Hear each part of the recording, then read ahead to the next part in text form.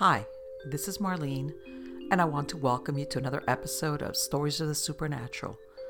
Whether you're watching a video or listening to a podcast, please like and subscribe to us so that you can get notification of when a new show is released. Links to videos or MP3 files can be found on MiamiGhostChronicles.com. Go to MarlenePardo.com for information on new book releases. I narrate several podcast series that can be found on major podcast platforms and can also be listened to via Alexa, Sonos, and other home systems. Look for Supernatural Storytime for scary storytelling, Nightshade Diary for classic horror and adventure stories, Stories of the Supernatural for interviews with different guests on the show. If you want to get noteworthy news about the paranormal world, true crime, conspiracy stories, and anything that is just plain weird, you can visit Strange Than Fiction Stories tab at MiamiGhostChronicles.com or find us on Blogspot. I want to thank you for being part of my audience, and I think you are all wonderful.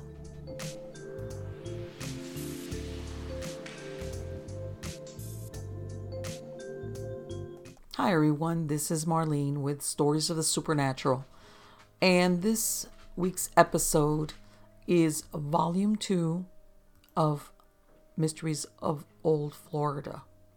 The first case we're looking at is something that happened back right before the turn of the century. April of 1897, Jacksonville, Florida. And it was a strange spring that year in Jacksonville. In April, off of Phelps Street, in a desolate spot, the body of a dead infant was found. There were no clues as to the identity of the child or its parents. It appeared this was not the only time a dead child was found at that particular spot. A few weeks later, pretty Marie Louise Gatto, 17, was gunned to death outside her home on Old Panama Road. This took place at the front gate, and she was brought into the home still alive, even though 5 bullets had struck her. Her father, Gabriel H. Gatto, the owner of the Modelo cigar factory, had just arrived a little after 6 p.m. to find his daughter barely clinging to life. She told her family the man who attacked her was George Edward Pitzer, 20, a suitor who wouldn't take no for an answer. Judge A.O. Wright was summoned to the Gatto mansion so that he could take her dying declaration, which was the following: I know I am about to die, and that I am in a dying condition. It was Eddie Pitzer who shot me.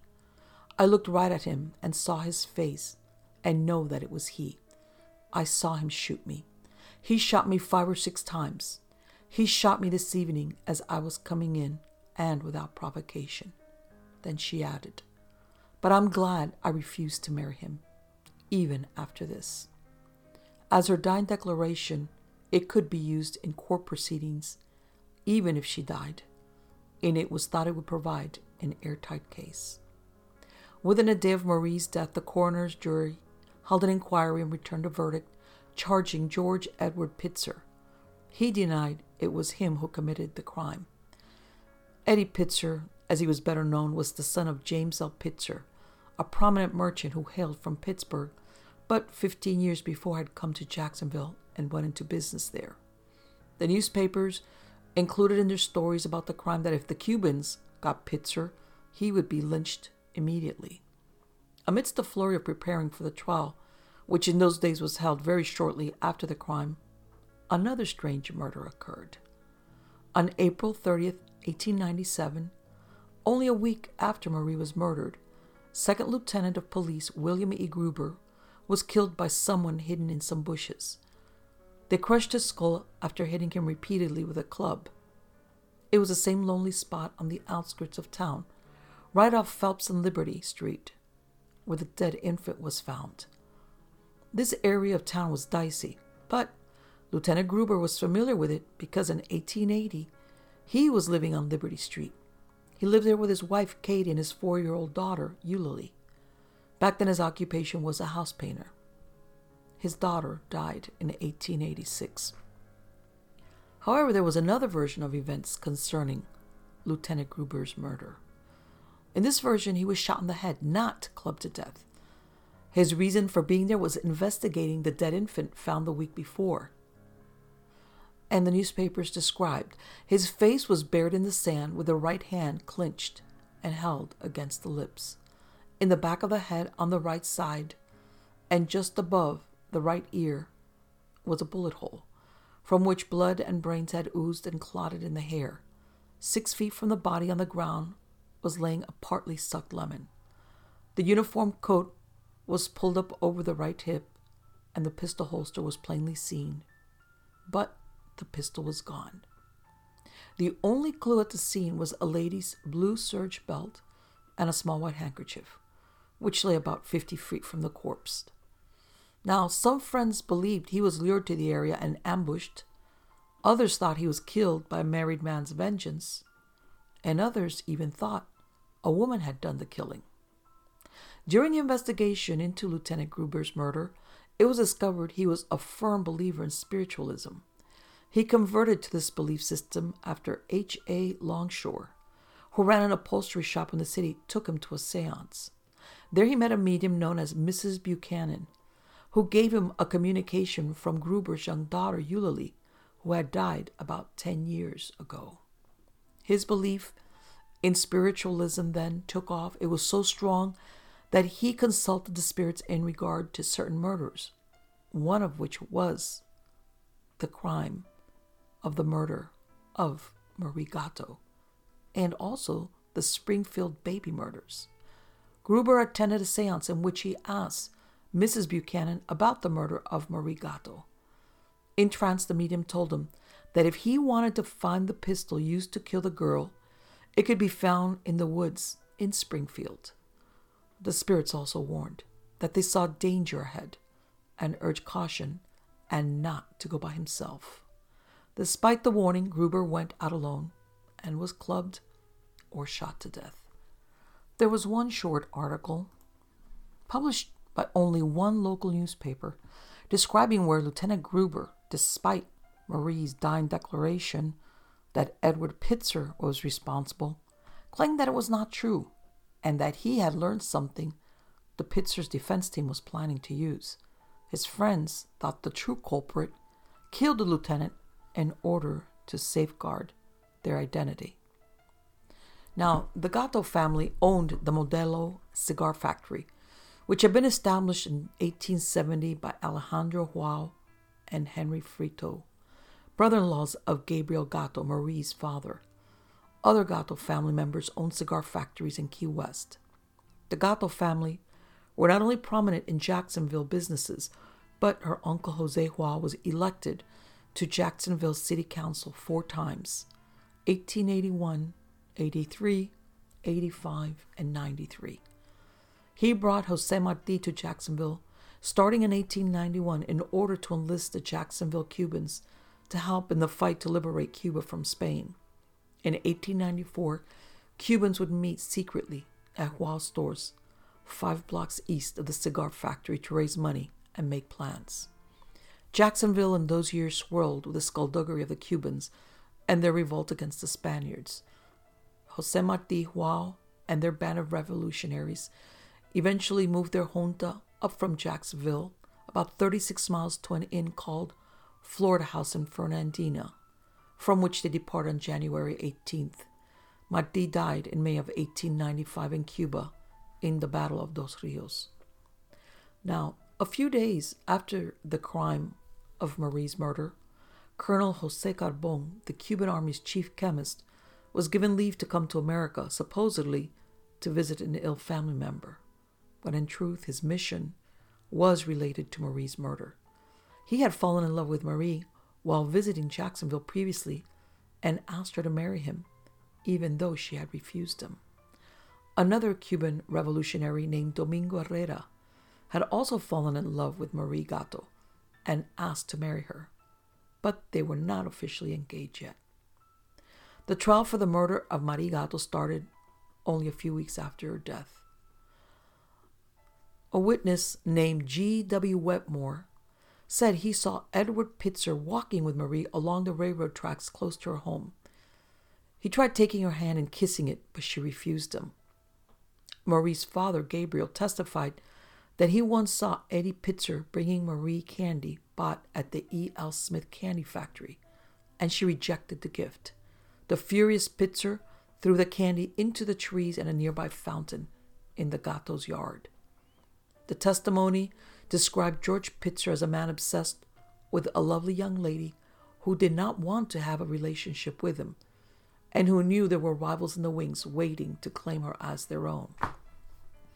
Then, a man by the name of Lycurgus Dinsmore Bigger, who together with James Pitzer, Eddie's father, ran a merchandising firm, said he had seen a, quote, phantom Negro stalking Marie, end quote.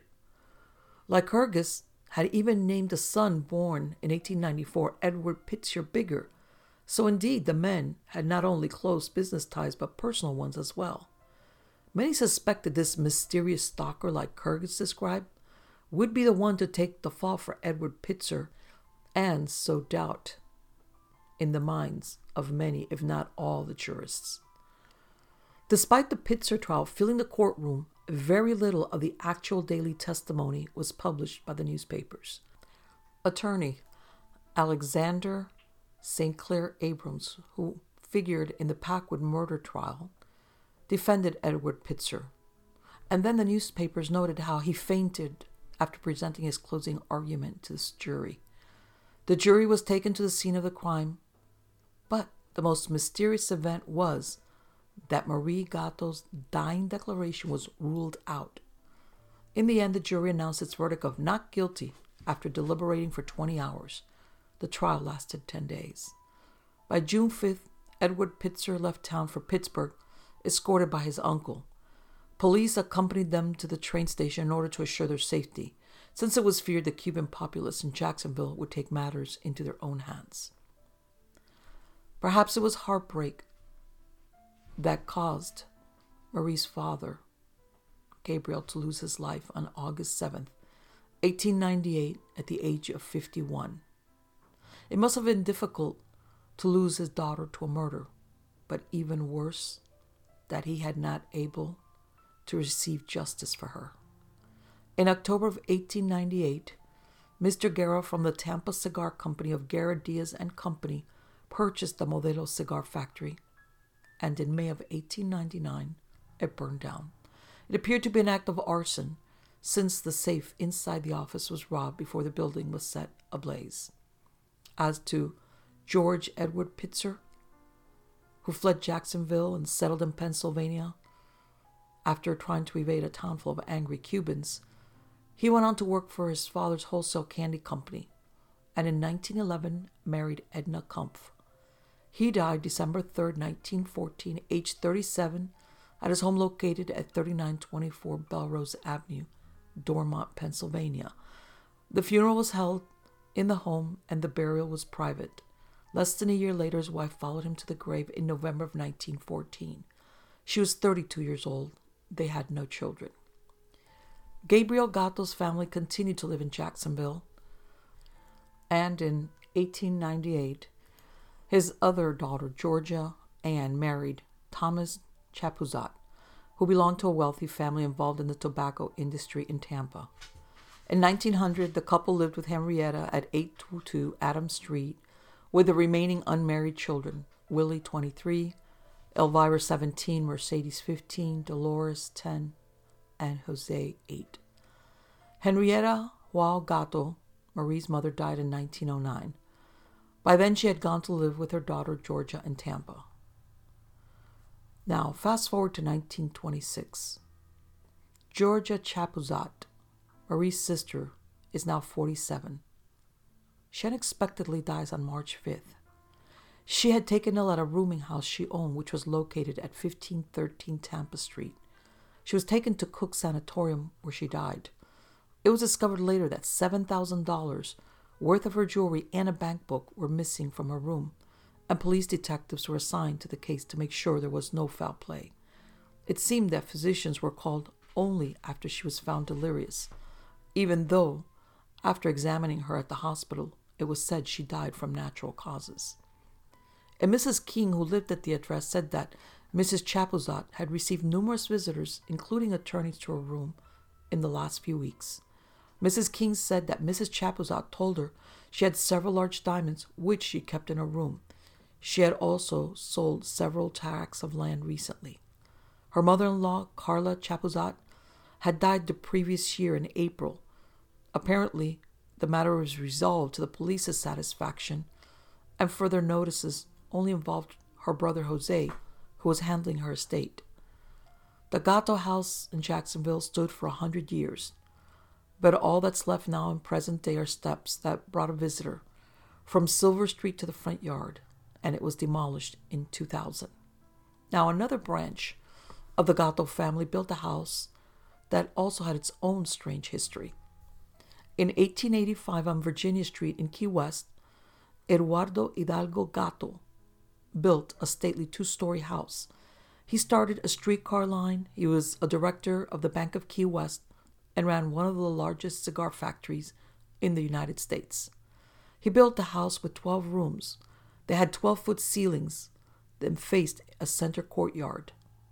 His wife Mercedes, the mistress of the house, was said to stand on the gallery and overhear the meetings of the Cuban patriots who would gather to discuss efforts to gain liberty from Spain. The Gatto's tenancy in the house was short-lived, and 18 months later, they moved to a house on Duval and South Street. They left the house to their foreman to live in with his family. They stayed there until 1911. Enter Maria Valdez de Gustens, also known as Mother Gustens, a Cuban nurse who joined a dozen other women and asked Mr. Gatto if they could use the house as a hospital for the indigent. It was called La Casa de los Pobres, the House of the Poor. Officially, though, it opened on October 10th in 1911 as Mercedes Hospital as a tribute to Mrs. Gatto, who died in 1903. Mother Gustens ran the hospital and lived there as well. She would check on her patients during the day and night, dressed in a gray ankle-length skirt and long-sleeve blouse with a high collar. The doctors who came to the hospital did so on a volunteer basis, and it was Maria Gustens as superintendent who begged and cajoled for equipment and supplies to keep the hospital going. Then a change came to the orderly existence that existed within the walls of that little hospital. It was 1924, and there was a decision made to move it to 1209 Virginia Street with the help of a single mule along with pulleys and rollers. The purpose was to make room for Bayview Park. Then in 1943, the hospital was closed due to lack of funds and the inability to obtain the services of a superintendent. The last 10 years, it housed aged people with ill health and operated only on donations from the county and the city. By then, Maria Gustens, who has served as superintendent for 25 years, had passed away. It was then that the ghost sightings started.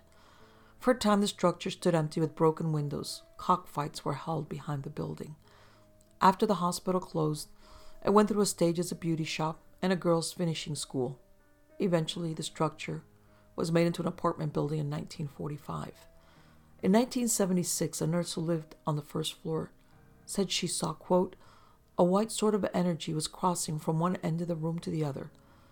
I had the feeling of being invaded, that something that was not me was in the room, end quote. A previous occupant of the apartment had told the nurse that she was awakened in the night by a woman standing over her, holding her wrist as if taking a pulse. Behind her stood 2 orderlies. Another tenant, who lived in an upstairs room, said his roommate was awakened from a nap when he, quote, saw something sparkling in a long dress. He said it came over to him and then went away, end quote. He said he knew of several people that wouldn't stay the night in that building if they paid them to. Now, there was another tenant.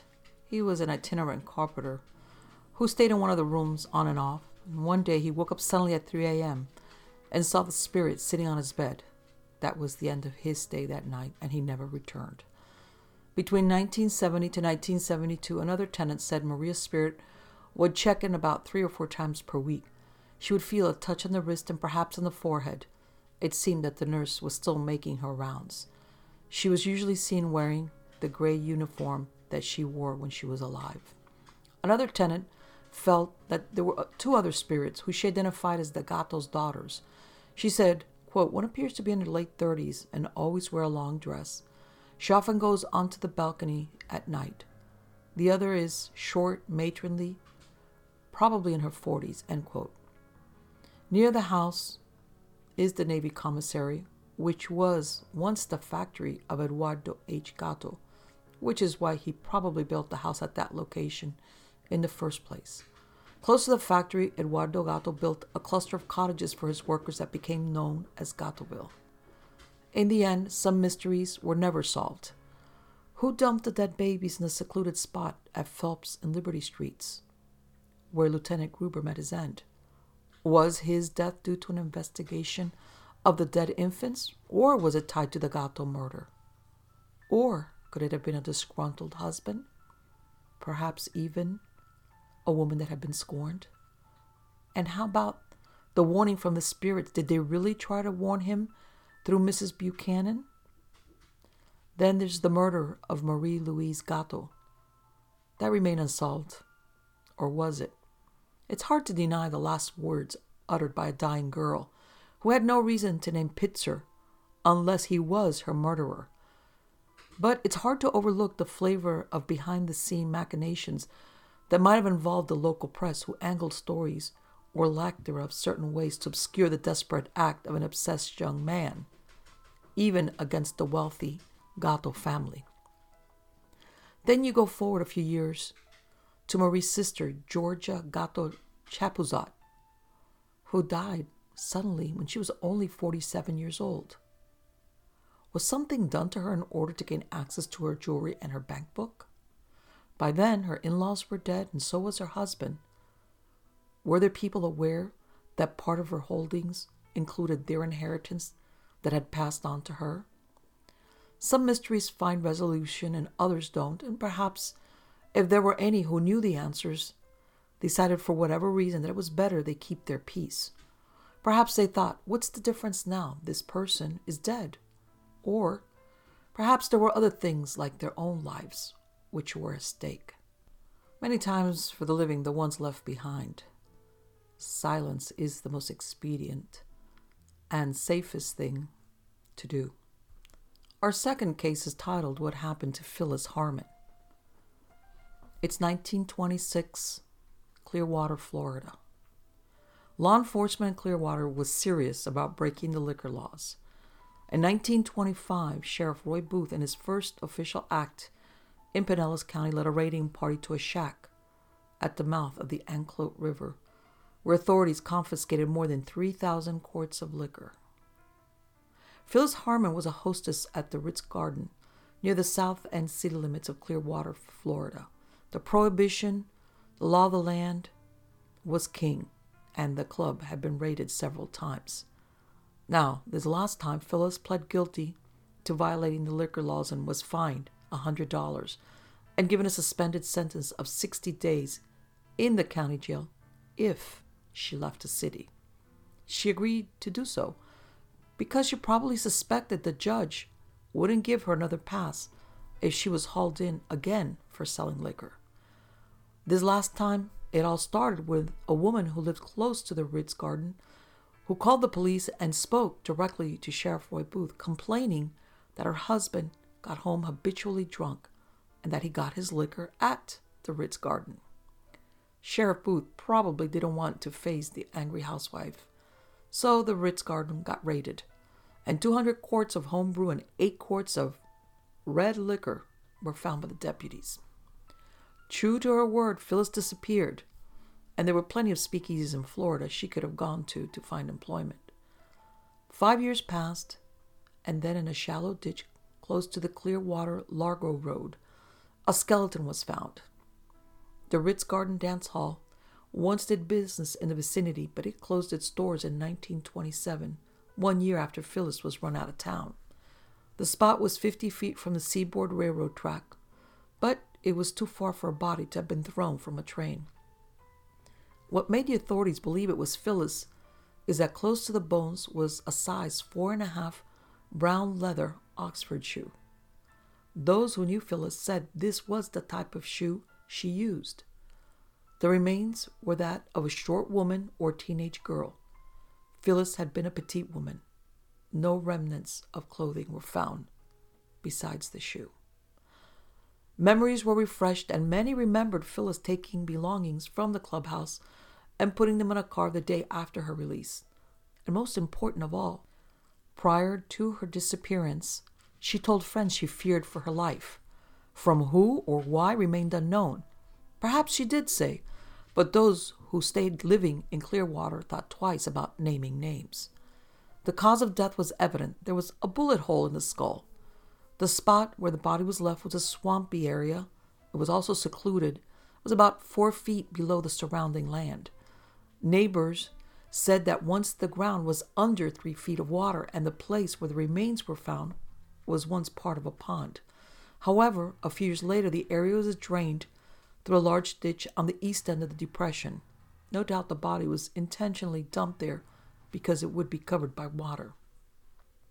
Then, to deepen the mystery, on April 30th, 1932, a letter was received from Mrs. E.A. Bridgeforth of Orlando, in which he said the description of the murdered woman were like those of a woman who disappeared from Orlando 5 to 6 years before.